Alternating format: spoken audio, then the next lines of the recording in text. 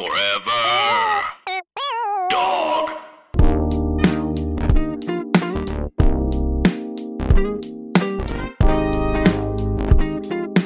All right, here we go. It's Relatively Healthy, and we're back today to talk about deep vein thrombosis and pulmonary embolisms, which can be caused by birth control. And this is a really scary topic, and I don't know anything about it except for an article I read 15 years ago in either Glamour or 17. So we need my sister, expert, Dr. Ellen Stoller, to weigh in. We're going to start the episode with her explaining all these medical terms and what we're talking about, because truly, I don't know. And then we're going to be joined by a fantastic comedian, producer, and woman named Jen O'Donnell, who's going to share her experience with a pulmonary embolism caused by birth control. So first off, what is a deep vein thrombosis? All right. So basically, a thrombosis is a blood clot. And then the veins in your body, depending on where they are either called deep veins or superficial veins. And so the deep veins tend to be bigger, so that's why blood clots and those tend to be a lot bigger of a deal. And then what's a pulmonary embolism? So pulmonary embolism is just basically just means bigger blood clot, and pulmonary means lung. And so pulmonary, go ahead. Oh, I was going to ask, but yeah, pulmonary is lung. So right. That's the trouble that happens when the blood clot travels to your lung. But can you also have as significant a situation if it travels anywhere else in your body? I mean, the other place that's real bad to get blood clots is your brain. Mm-hmm. Then those are called strokes. That's a stroke. Okay, got it. And so what would you say, like, as a physician, what do you look for if you're trying to figure out if someone has a blood clot? Sure. So, depending on where in the body it is, you're going to have different symptoms. But the big thing, if you're looking at arms and legs, are going to be basically one-sided swelling. There's a lot of kind of like decision trees and like little algorithm scores that you can give people based on do they have risk factors for a blood clot? Is a blood clot more likely than other diagnoses? What is their heart rate? To even kind of help you risk stratify as a clinician, what is the likelihood that this person's symptom is caused by a blood clot versus caused by another etiology? Mm-hmm. And would you say, this is a weird question, but is it high on the list of possibilities if someone comes in and they say, so for example, they have pain or they have like trouble breathing? Is it one of the first things you would assess? Yeah, because especially in the clinic and the hospital, like the doctor's first job is to really rule out anything that's going to kill you. Mm-hmm. So even though not everyone who comes in short of breath necessarily has a blood clot, if someone is sufficiently short of breath to come to the ER, it's at least in the back of your mind when you're seeing the patient. Got it.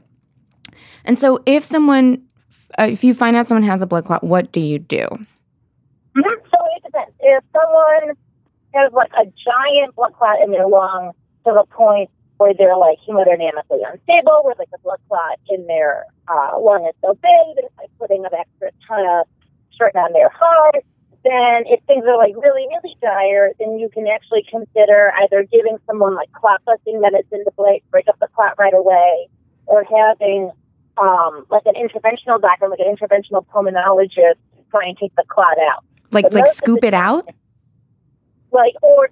Either like blast it with clot-busting medicines or take, like a wire and either try and like bust it up or yank it out with a little caliper.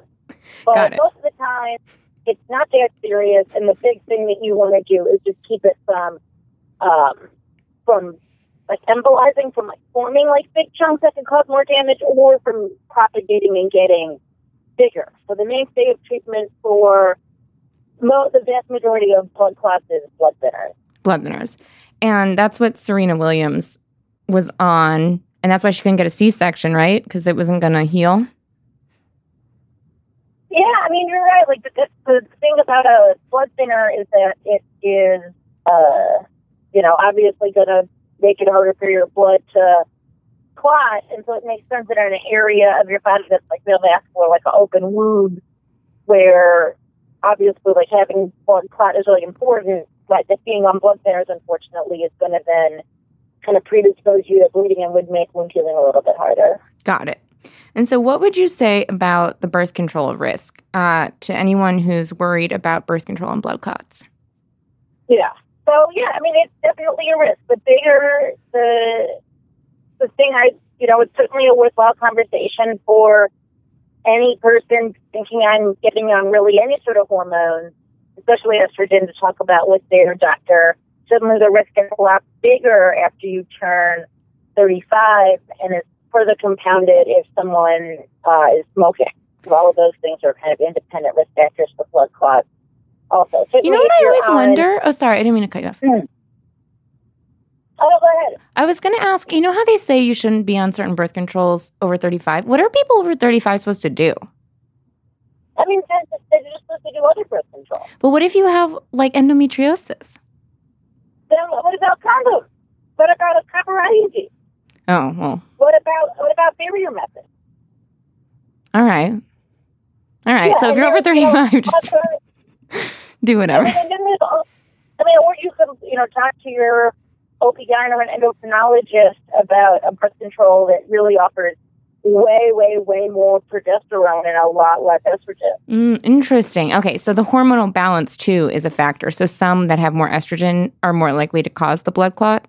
Right. The more estrogen, because estrogen basically changes how the proportion of clotting factors in your blood, and it's just going to change how your platelets work. Is estrogen in and of itself is kind of sarcogenic. It's going to make you more prone to blood. Estrogen, pain in the ass, am I right? Exactly. Yeah, that's the medical conclusion. Is there anything else you think people should know about these topics? So how long was your put on blood thinners for? A couple of years. So that's interesting, because usually, if you only get one blood clot, like even in your lung, the standard therapy is usually only about 6 months. She had 2. This is a spoiler alert. And then again, I would be curious, like, did her doctor then run blood tests to try and figure out, like, besides being on birth control, like, did this woman have something off with the clotting factors even in her blood that predispose her to this in the first place? Because that can just be a genetic thing. Like this, there's something that changes the way your blood clots. Right. Okay. Well, that's fun too. Because you might not know. What? You might not know. Oh, that's good. So because there are guidelines for if someone gets more than one blood clot, or if they have a family history of people getting blood clots at a young age, where it's worthwhile to then consider genetic testing with your doctor to say, okay, am I predisposed to blood clots? Because in some people, you could argue that their risk of another blood clot is so high that some people would then just put on blood thinners indefinitely. Got it. All right. Well, this is good to know. Mm-hmm. How often do you see people come in with blood clots? I mean, in the hospital, it's not uncommon. The other thing that we see a lot of is if someone's got a big IV in their arm for more than a couple of weeks because they're getting a lot of serious blood pressure medicine or long-term antibiotics. You can get blood clots that swim around in ICU lines. So yeah, it's definitely in the hospital. It's not an uncommon occurrence, and especially if for whatever reason you can't run all the tests immediately to figure out if someone's got a blood clot. Will not infrequently kind of err on the side of caution and start treating people until we're able to get the actual answer. Interesting. Oh, I didn't realize so many different things could cause it. Very interesting. Cool. Yeah, and then there's also, besides genetic predispositions, also having a solid organ tumor of any type is a huge, huge, huge risk factor for a blood clot. So if anyone comes in and they're like, oh yeah, by the way, I've got a history of lung cancer or a history of breast cancer, or I'm being considered for prostate cancer, and they come in with a sudden onset shortness of breath, or one side of the leg swelling, it's basically a blood clot until proven otherwise. Interesting. Wow. Okay. And so for the listeners, know that blood clots are real and be on the lookout for the symptoms. This is very helpful. Yeah. And in the meantime, stay active if you can. Stay active. Don't smoke. Sure. I mean, if you're on an airplane, do the leg pump. Move around. Drink plenty of water. Move around. And look, at least the test to rule out a blood clot in your leg is only an ultrasound. It's very non-invasive. And even before somebody goes to like a CAT scan of your lung or an ultrasound of your leg, there's even like a blood test that can be done before to kind of like further help risk stratify somebody. So I feel like, look, a missed blood clot would be such a big deal that if someone like legitimately thinks they have a blood clot, it is worth going to, honestly, the emergency room to at least get it checked out as soon as possible. All right, cool. Thanks for this advice. We are joined by a phenomenal comedian, producer, Jen O'Donnell. Thank you. Thank you for being here. I'm really excited to be here. Well, So- I'm a little bit nervous, but I'm glad that you're Why having me are on. you nervous? Well, when I talked to you about this originally, I was like, this actually isn't something that I've talked about. Like really, I mean, I think there's a difference between like publicly or like written about it publicly versus like I talk about it to my friends a lot. You know, everybody who I was close to knows that I went through it. But I don't know, there's something different about, and when we originally talked about me being on this, I was like, maybe this will kind of help me like write about it more and talk about it more and make jokes about it. But it's just something that I feel like is worth really sharing with people because I think it will, I hope, be really helpful to people. So I hope so too. I really think so. I mean, this is such an interesting topic, and you're such a good guest because so we're going to talk about deep vein thrombosis and specifically birth control and how it relates to blood clots and all the things that can go wrong. And I feel like probably a lot of listeners, my only exposure to stories about this are like a story in Glamour magazine when we were 14. Yes. And then you close it, but there's no sort of conversation ongoing about birth control and the risks. Yes, because it sort of is like the ultimate horror story of birth control, right? Right. And it really is something that when you read that horror story, when you read that 17 magazine article, which like thank God they exist, honestly, it really is one of those things where you think, well, that's not going to happen to me. And a big part of this happening to me, in short, you know, I had two pulmonary embolisms, which means that the blood clots traveled from my legs into my lungs, and then I had one in my leg as well. So it was one of those things that when you read the risk factors and you read those things, you think, but that's not going to happen to me. So the problem is that when that thing does happen to you, then for the rest of your life, or thus far in the last 4 years for me, I'm like, well, what else could happen to me? Right. Because like, if that could happen. The odds I could also have this and this and this. Exactly. Oh, so anything is possible. Yeah. So maybe I got abducted by aliens. Who knows? It could have been me too. It could be you. If no one, or what is the Mindy Kaling thing like?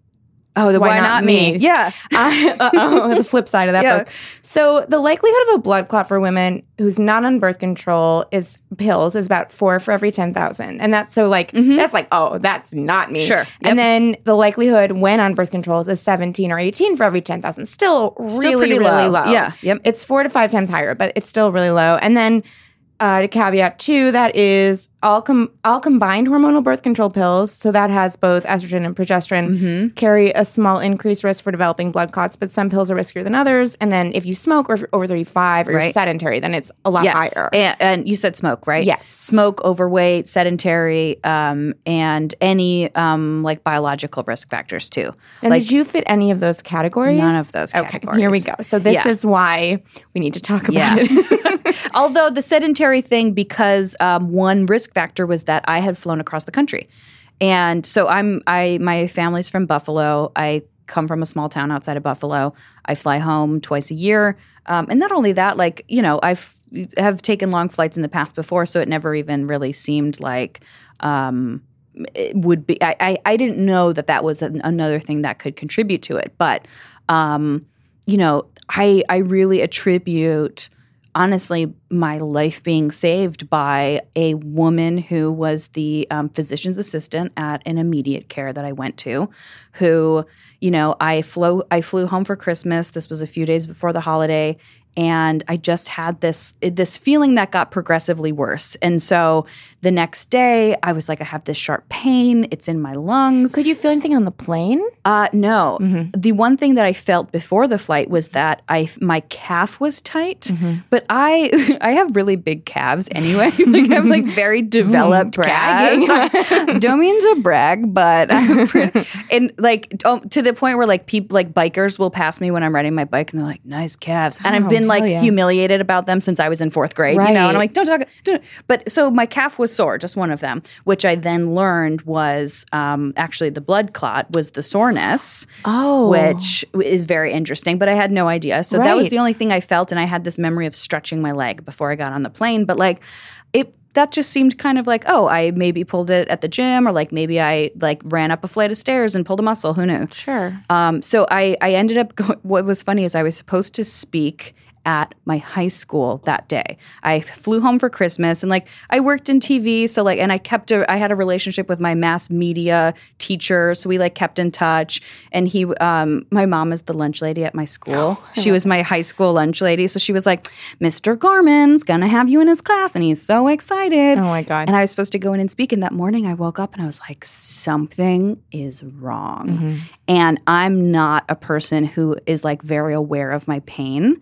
And I'm a person who can like go like an entire hike, and somebody will be like, "Did you had a rock in your shoe the whole time?" And I'd be like, "Oh, it kind of bothered me, but like it's fine." Yeah. Like I just always kind of am really dismissive of my own pain, and so I went a very long time, a few days, being like, "Something's not right. Is this gas?" Like it was because you felt it in your side. I felt it in my side, and then sort of under. It was like sort of a sharpness of breath, and I have a memory of being on the couch and like I was playing with my niece, and do you ever have that thing where you like breathe in and then all of a sudden it like really hurts and you're like, ooh, what was that? Yeah. The worst one I'd ever felt in my life. And then it was gone. But then the next day, like the entire night I slept weird. And then the next day I was brushing my teeth and I just like burst into tears, and I was like,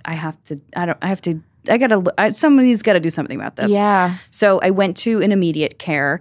And luckily in New York, the immediate care that I went to, which was just like a 24-hour clinic, I had a physician's assistant who was a woman who she came in after like looking at my chart and was like, okay, so she kind of like looked at everything and she was like, maybe you pulled a muscle? She was like, you said you lifted up your niece. How old is she? And I'm like, well, she's tiny. Like she's 7. And she was like, well, lifting a 7-year-old could pull a muscle. Maybe it's a muscle. But then I remember her asking, she was like, are you from here? And I was like, oh no, I flew home. I live in LA. I flew home. And she was like, are you on birth control? And I was like, yeah, I am. And she was like, you know what? Let's do some blood work. And luckily they had this thing called a D-dimer test at this immediate care. And my D-dimer test, the numbers were elevated. So she came back. And what is that test? Basically, I guess that test has something. I actually don't. I don't want to speculate on it. All right, I'll ask my sister. Yeah, we'll write that down. I like that. I love that we have a professional reference, because all I know is that if you have an elevated D-dimer, it could mean that you have a blood clot. It doesn't necessarily mean that it does. So, like, miraculously, that blood work comes back like a half hour later, and she comes back into the room and she's like, look, your levels are elevated. You were on a long flight and you were on the birth control pill. And she was like, I can't force you to go to the ER, but I would highly recommend it. We can get you an ambulance, or you could drive there, whatever you want to do. And I was like, I guess. Are you just panicking at that point? Like an ambulance all of a sudden? I wasn't. I still wasn't, because I just didn't believe it. Sure. You're like, okay, let's go. Whatever it is, we'll figure it out. Yeah. I'm like, okay, I guess this is really inconvenient. I've got Christmas shopping to do. I've got a lot of plans with my friends this tonight, So, so I ended up, my dad drove me to the hospital, and I was like, oh, just drop me off at the ER. Like, I don't think this is a thing. My dad ended up like making some calls in the car. My mom was so pissed at him about this later. But we were like, this should be fine. Right. And thank God for this, though. Honestly, this was, for me, I think a lot of people, when I tell people this, because a lot of people who have a pulmonary embolism, they talk about how it's because if it escalates to the point of where it's risking your life, which at this point it was, I just didn't know. People are like, the number one sign of that is just like panic. Like you can't breathe. You have a full-on anxiety attack. You really just like absolutely like, because you literally can't breathe. I think I'm just like too chill for my own good sometimes because I was just like, I don't know.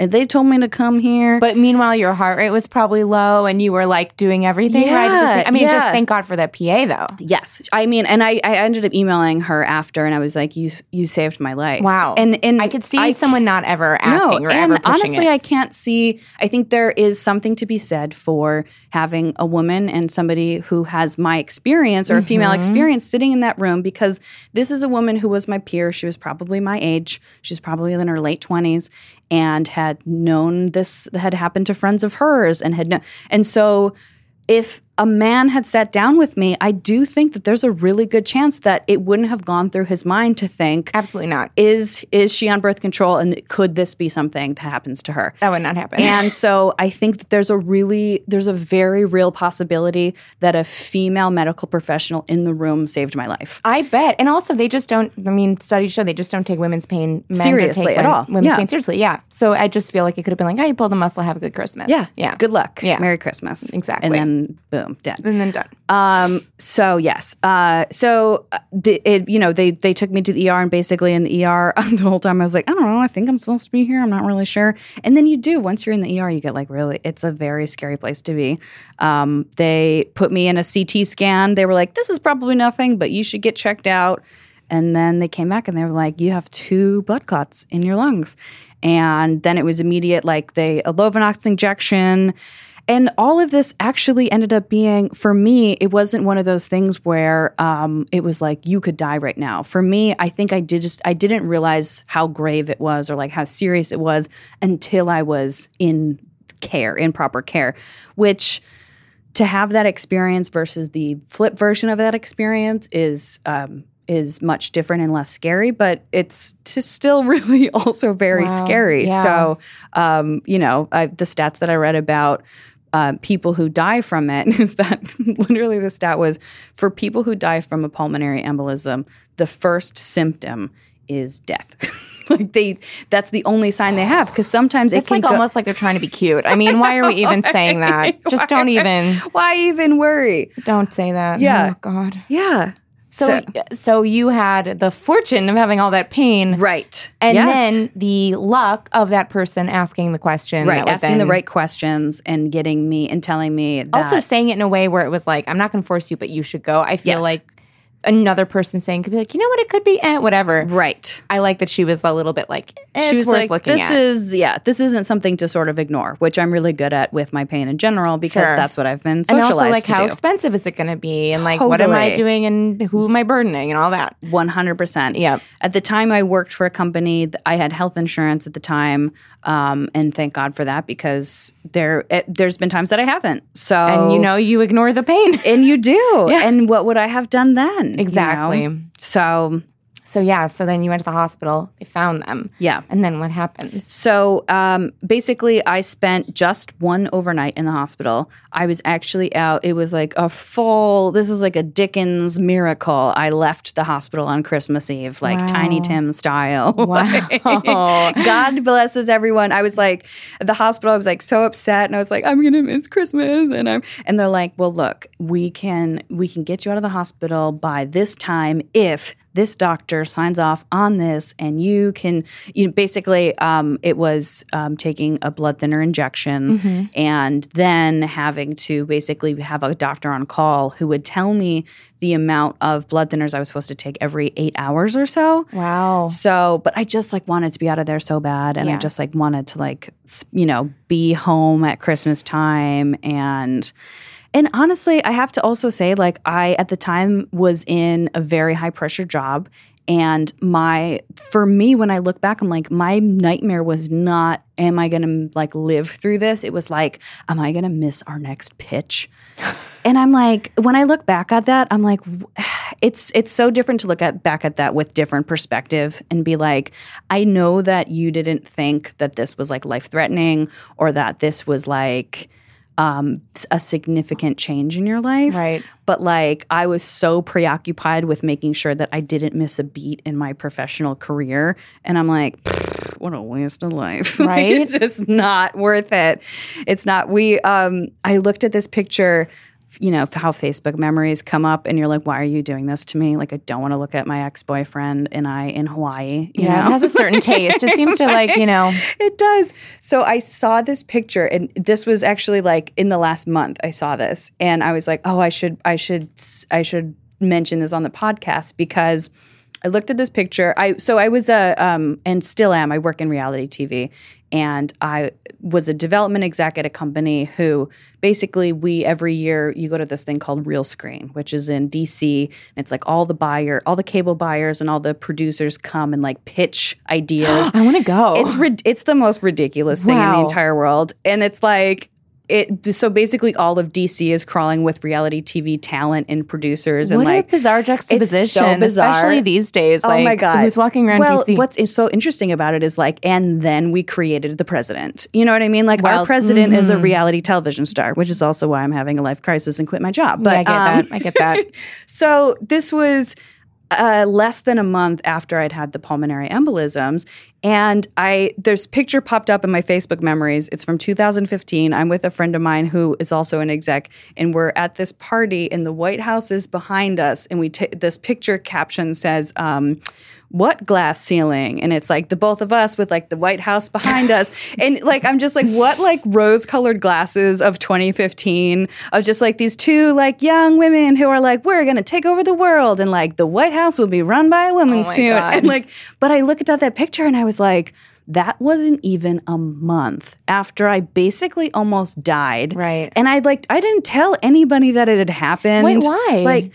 Like, I don't know. I just was like, I told like my immediate, like sort of, like I told my bosses sort of knew, but I just remember going and like having to like inject myself with blood thinners, but like be on and like be pitching and like make sure that I didn't miss a beat and like make sure that they knew that I could still do my job. So this is like the mentality. It's like I need to be so on at all toxic times. and terrible. Exactly. And I just look at that picture and I'm like, why was that so important to me? And like, Interesting. why was I not? And so this is, you know, I think as a whole, it was like this part where I like looked back at the sort of how I prioritized my own health and how it just seemed like it wasn't something that was like, I guess, worth my time or like worth.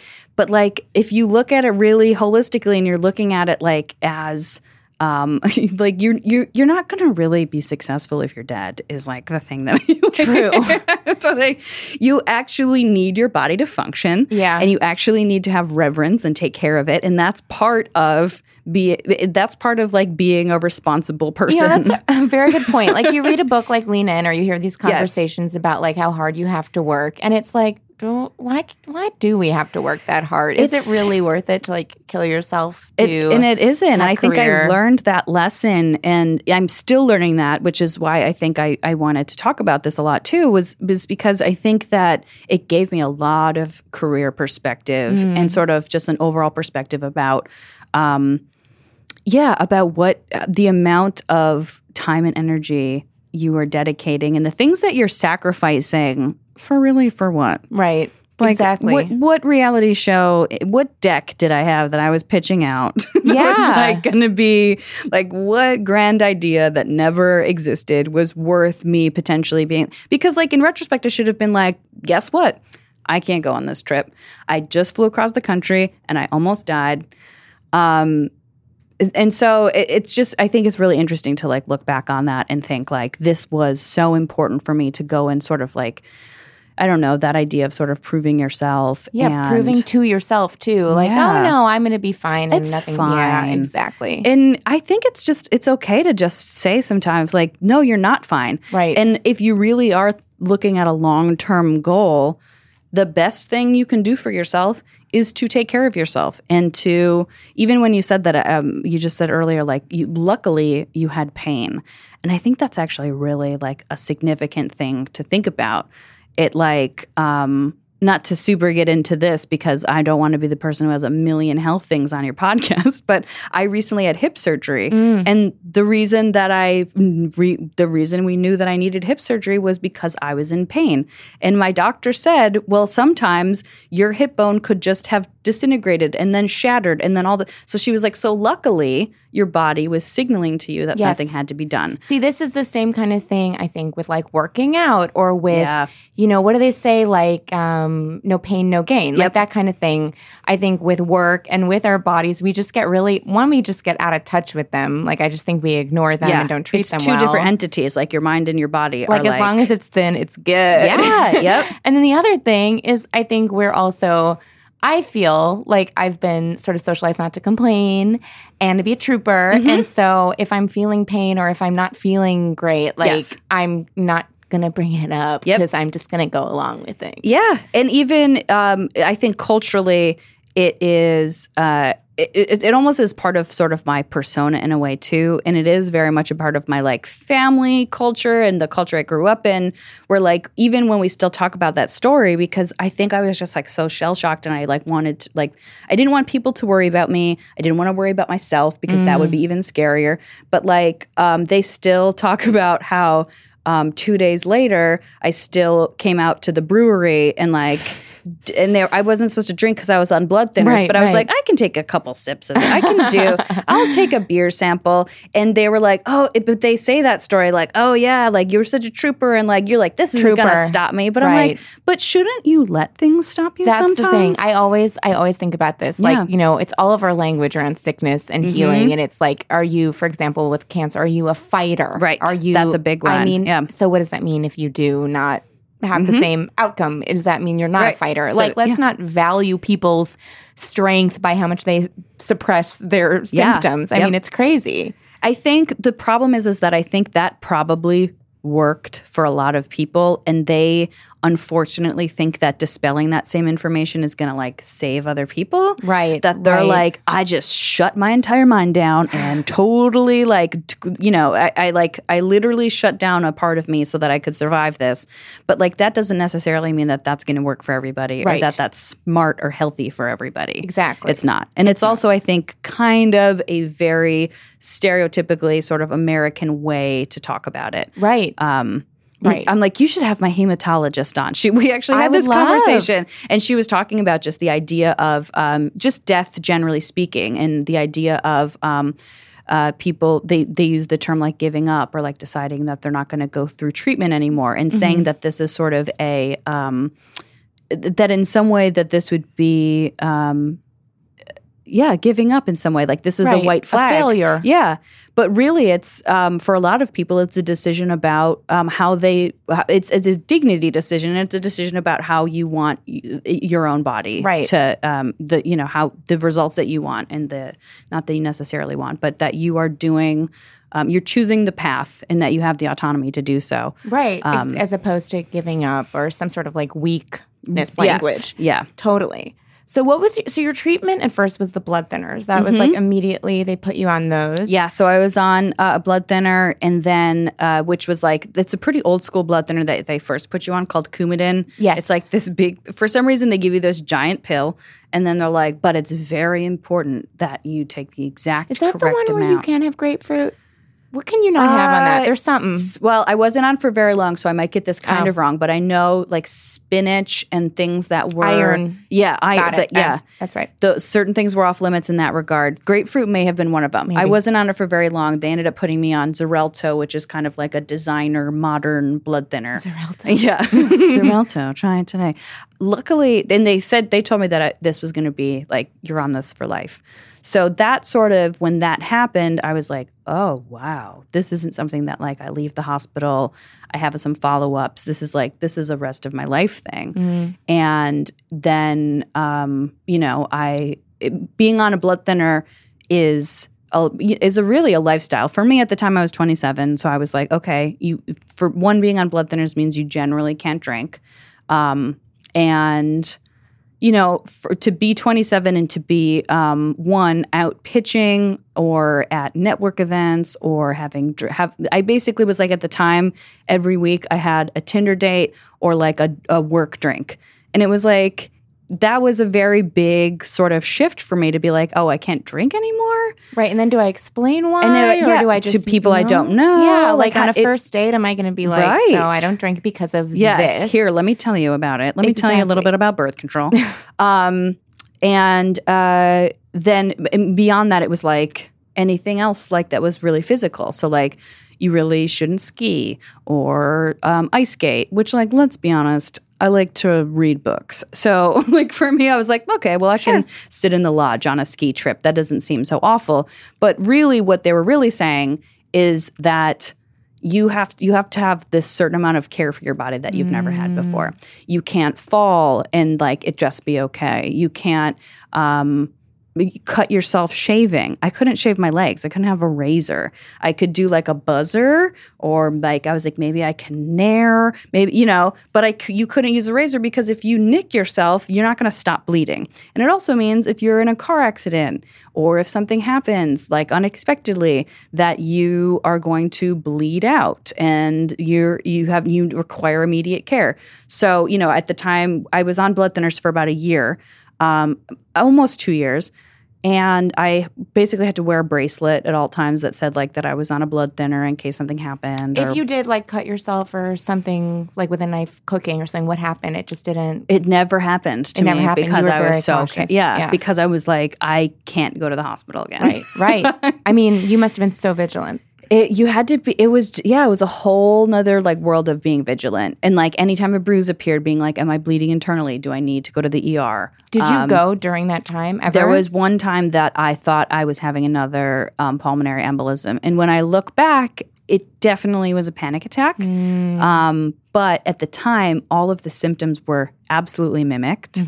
And but there was no really, and I knew it when it was happening. I was like, I'm on blood thinners. It can't happen again, but maybe it could. And I have to, if I didn't get checked out the first time, I would be dead. So I better go.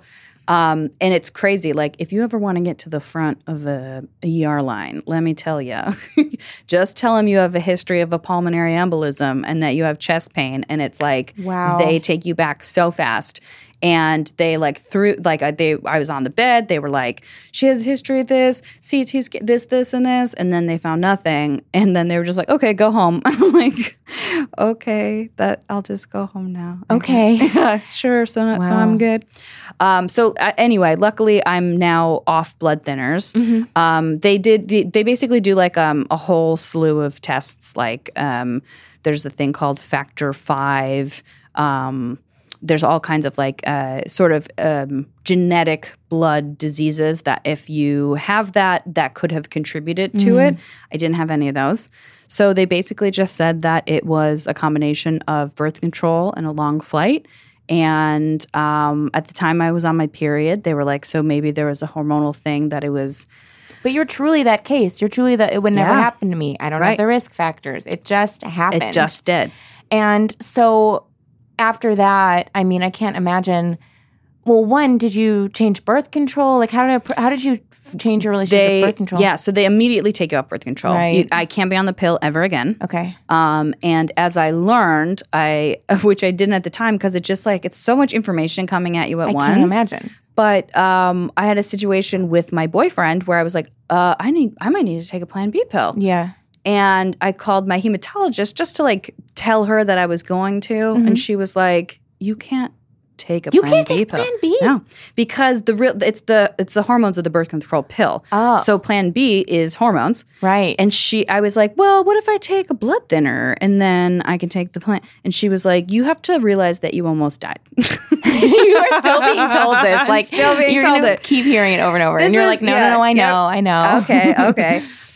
Can't do it. And the other thing is that like all of my friends were like, oh, well, you could do the IUD because sorry. Yeah, well, and that's what. But then my gynecologist told me that at the time I had been on blood thinners. It was like coming up on year 2, and I assumed that I was going to be going back on or keep staying on them.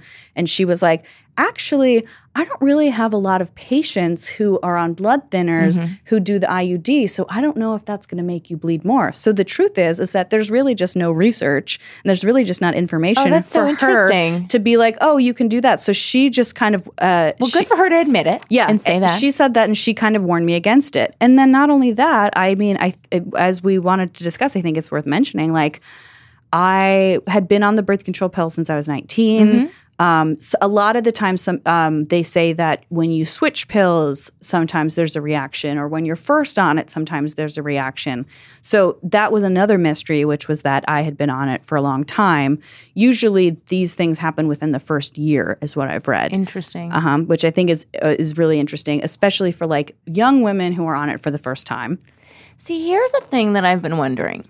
Do you think that these drug companies hide the frequency, or they're doing things to sort of water down the story? I don't know the right word, but like keep people not fearing this? Because I believe there was a lawsuit with the NuvaRing, which I'm on, and I was like pretty shocked to see it was like, oh, a bunch of ladies have died from the blood clots that they got on it. And then I saw a bunch of stories that were like, it's not true. The claims are exaggerated, and I don't know what to believe. And isn't that such a horrible world for us to live in? I had a doctor who said the most annoying thing. I wanted to kill her. I said, I read that the NuvaRing increases your risk of blood clot. And she said, well, your risk of blood clot is even higher with pregnancy. And I was like, I actually want to kill you. You don't understand how much I'm mad now. Like, which one do you want to pick? They're both awful. Like, that's not helpful. The options. That's not, and the fact that those are our only options is bullshit. Again, like, I'm not down with like the cute way of saying bad information. Just tell me it's just the risk. It's interesting that you bring that up, because I always am somebody who, like, as you can see, I've brought notes here. You know, I like to prepare.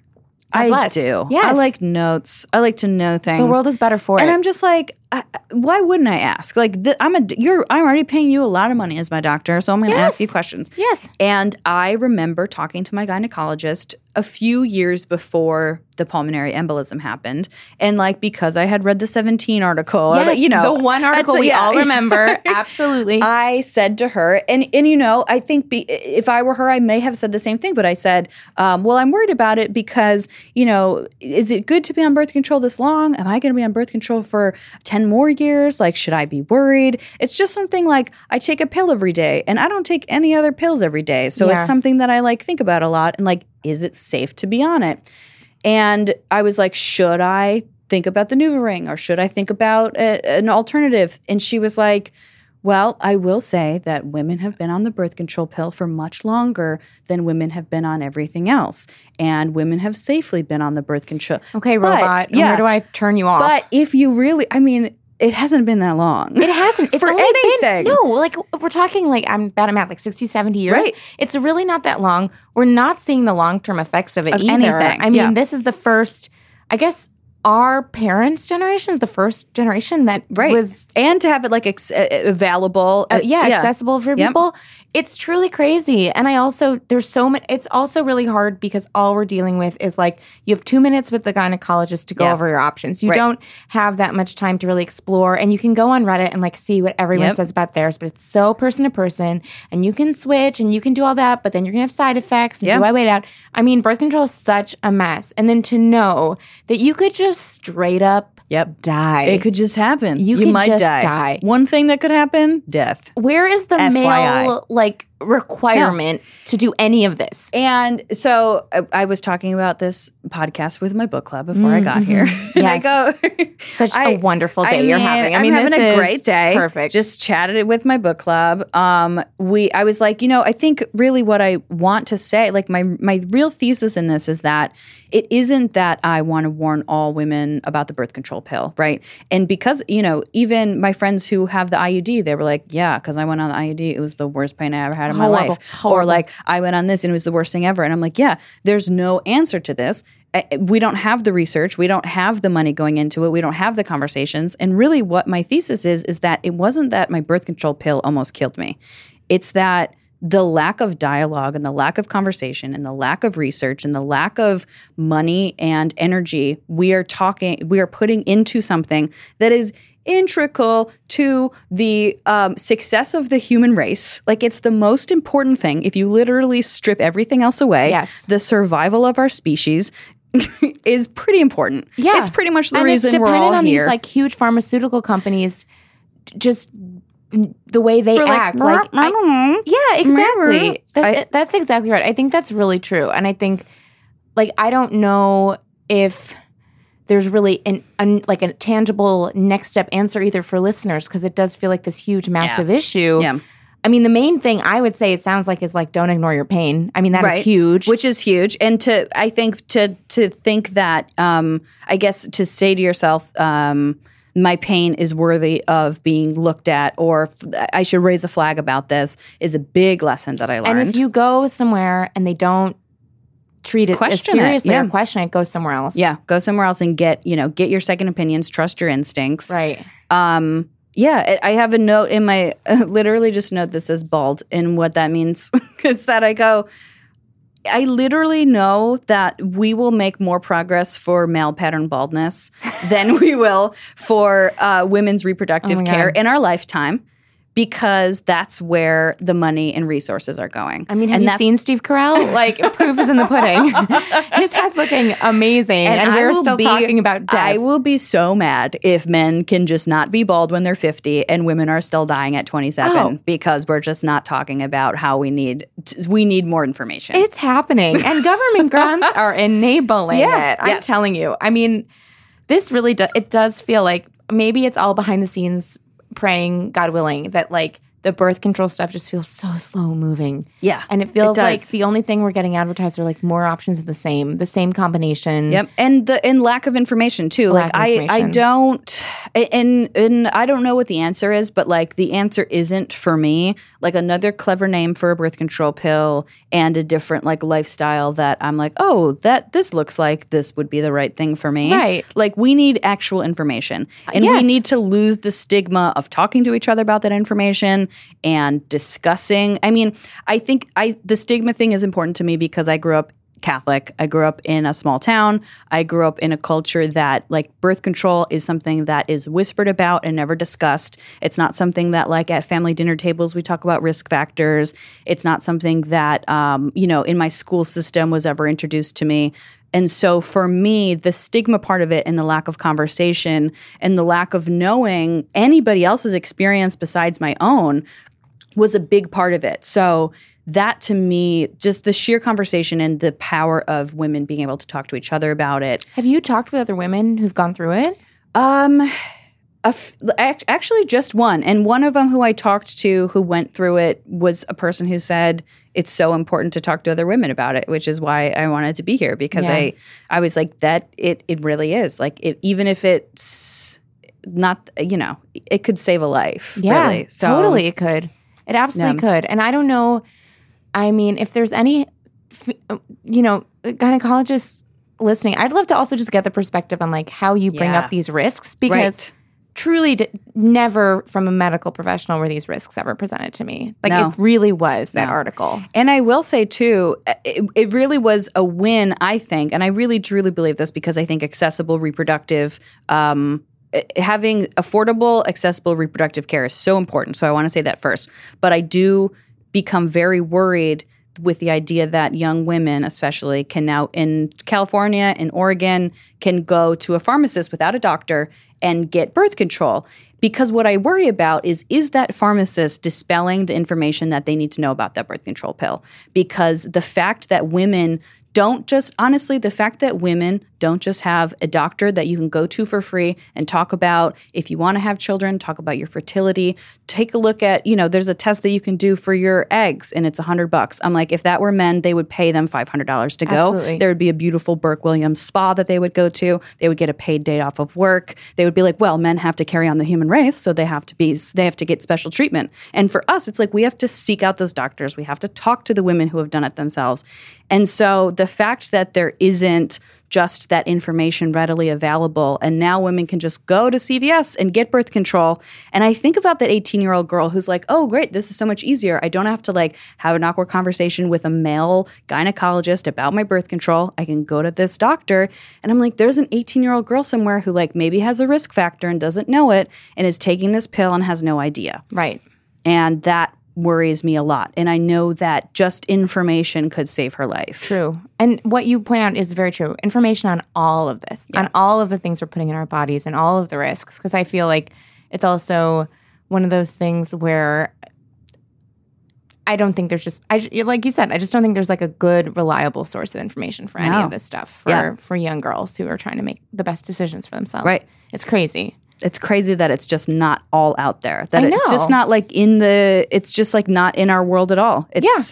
And if you're not seeking it out, you're not finding it. So, and even if you seek it out, like you're like, well, who do you really believe? And like, what information do you really? That really is the scary thing when we're talking about drug companies. Like, I would never trust them. So when I think about how evil they are, and then I think about the stuff that I'm putting in my body, without a question, and there's got to be bad stuff I don't know about. Yeah, for sure. Yeah. I mean, when you throw out your NuvaRing, they ask you to put it in this foil because it's so bad for the environment, and it's in your body. It's in your body. Oh, you know what I mean?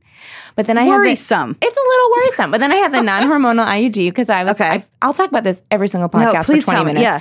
But I got that thinking it's the opposite of what we were discussing. There's no risk, and it's not hormonal, and like animals wouldn't die from it.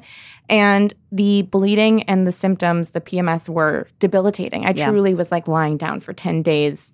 Every month. And it was extreme pain when it was put in. Extreme pain. Yeah. So many friends who I've talked to have been like, it's the most, and quickly, but the most pain that I've ever experienced in my life. It's like, imagine your ear being pierced. It truly is a piercing. Yeah. But it's in your cervix. You ever get your cervix pierced? Yeah, I know Christina Aguilera had like, a bunch of piercings. No one ever saw style. Exactly. Yeah. That was the era. What? Oh my God. So, after that, though, you ended up getting taken out like right after that? I tried to endure the pain. Yeah. So also, you're like, oh, it'll get better. I can handle it. I just got to buck up. See, there was gotta be a trooper. A trooper. There was like a grant in the state, when I lived in New York, there was a grant with Planned Parenthood where you could get one in for free. So I did that. Mm-hmm. But then to get it removed was like hundreds of dollars. Oh, God. So I was like, oh, I'll keep it in. And it was the worst. So I kept it in probably for like a year and a half till my friend was like, I'll just pay. I didn't take them up on the offer. But I was like, I must be complaining a lot if this person's like, I will pay to shut her up. Get it out of your body. And when I did, it was just like a game change and everything was great again. Yeah. It's so awful. It's awful. like, think about all of the things you could have been doing if you weren't in that pain. You know? I know. And I wasn't even like making the most out of that IUD, not to be graphic, but I was like, who's this for? I know. You're like, but that was a big part of it for me too. That it was like, oh, who is this for? Who is birth? Like, that is the conversation. Exactly. Who's all this for? So you could just get to like live scot-free and then like regulate our bodies and like be a dick. I think the answer to truly every ill in society is that men don't get to have sex anymore. They can have sex with each other. Yep. And then I know there's risks there and they'll deal with it. Yeah. Don't put that on us. We don't need it. Right, but it's all on us. I know. And it's all always of the been on burdens. us. Yeah. That's what I'm saying. It's a huge, huge, huge burden. And I think it's just always been traditionally just obnoxious and annoying for women to bring it up as a burden. Right. But I think we're finally, because of the internet and because of things like your podcast, like because of the ability of us to talk to each other and have larger, louder conversations about how all of us feel the exact same way. Right. I feel like they don't stand a chance. I hope not. Honestly, they're awful. But I do think another thing is I just want in general people to talk more about I do too. Sex and birth control and all that. And like we had recently endometriosis on the show. I actually listened to that episode. So that's I didn't know a lot about it. Birth control, the hormones actually help regulate endometriosis. So there's like a lot of sides to this. Yeah. So I just want us all talking more about all of this stuff. Because it's really just, I think for not that, I'll speak to the men, all of the men that probably listen to this podcast about women's health. Yeah. They probably are very voraciously curious. They were like trying to get as much deep vein information. Thrombosis from birth control, sign me up. I have to listen to this podcast. I have empathy, sure. But I don't think men understand that this is not that this is something that affects the good of all of humankind, right? Yeah. That this isn't like a women's issue. It could be your mom or your sister. But not only that, it's like there's this quote that I love about like when you look at the human race that's been dominated by men who have subjugated women for all of civilization. If you think about the idea that like we've mistaken the whole, the half as the whole is how they put it. Like men have only been able to make decisions and create art and discover planets really because we haven't had birth control until 50 years ago.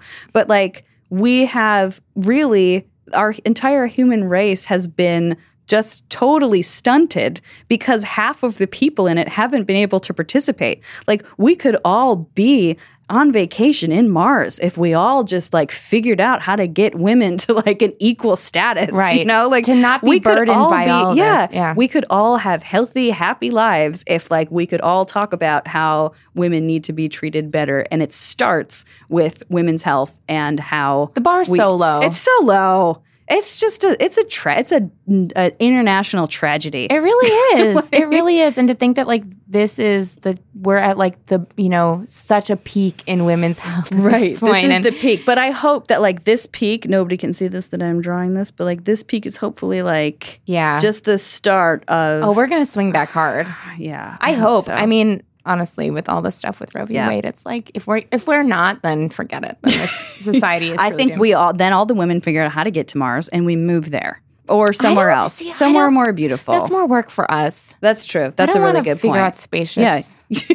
I would have gone to med school first. Sure. So it sounds like it has evolved. This experience has evolved your relationship with your body and your health, and you're at a place now where you just take more, thoughtful care of Yeah. yourself. Are there other things that you've done? Other things that like this has influenced in your life? I think it actually had a big. I started stand-up comedy about 4 years ago, right around the time that this happened, and I host a show called The Ladies' Room. That's that you've done. I love that show. You, It's oh so my god, fun. you are so awesome on that show. I still talk about it. You are. Oh my god. Oh, stop it. You're like how you. I think you had originally asked. You were like, "Do you guys do PowerPoints?" And I was like, "I don't usually know." use a crutch, yeah. Right. But it was like so brilliant, and it was just like so different than like our normal like stand up acts that it's just like it stands out in my mind as like a thank really you. It was it was really awesome. But the idea of starting the Ladies' Room was that we were like, this is a place where women can feel very comfortable with each other, and that's what the Ladies' Room sort of. That's the metaphor is that like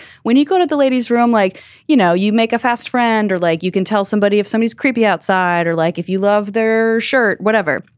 And so when I started that and when I started with my partner, Jessie, who does the show with me, she was like, we both were like, we want to make a show that literally gives a microphone to women who they have something to say. And that's like, that was the literal, like, that is the bar, is like women who, from an interesting perspective, who have something to say. And I really think that all of this, I think a lot of this happening to me and me realizing the power of women talking to each other, women talking about their experience and how powerful it is to dispel that information. I'd done sketch comedy and writing for a long time, and my career in reality was started like 8 or 9 years ago. So like halfway through that is when I started doing comedy, and that's what I'm doing now. And I really think a lot of that had to do with me having to take like a really harsh look at one, like how short life is, and two, like what I'm doing on this earth and what I feel like my time is here. Like how I want to spend that time here and what I want my nieces who are 14 and 11, like what I want their experience to be like. Mm-hmm. And so, I say it all the time, like the stuff that I work on and the stuff that I want to do is stuff that I want them to be able to watch with their friends that like I didn't get to see, or those perspectives that I didn't know existed when I was a teenager. Mm-hmm. So I think a lot of that came from having this happen to me and like really taking a look at how women's bodies are talked about and not talked about, and how important it is to have information that's readily available to everybody. I love that. That's amazing. And if people want to find you, where will they find you? I'm Instagram, Twitter. Have you heard of them? Yeah. They're good. Jen Odd, Jenodd on Twitter. Jen Odd1 on Instagram. I couldn't get both, Ladies Room LA on Twitter. And check out the show. It's so fun. Thank you. We actually just did our first show over at the Ruby. We're trying it out. Oh, great. Yeah, we had Yeah. a show last night. It went Awesome. super well. That's awesome. Yeah. I'm hosting an episode of Tight Five on Hoo Ha Ha on August 6th. Oh, cool. Yeah. That's great. like on Instagram. I think you can watch that.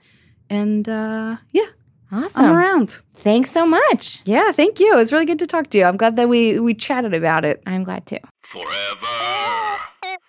Dog. This has been a Forever Dog production. Executive produced by Brett Boehm, Joe Cilio, and Alex Ramsey. For more original podcasts, please visit foreverdogpodcasts.com and subscribe to our shows on Apple Podcasts, Spotify, or wherever you get your podcasts. Keep up with the latest Forever Dog news by following us on Twitter and Instagram @ForeverDogTeam and liking our page on Facebook.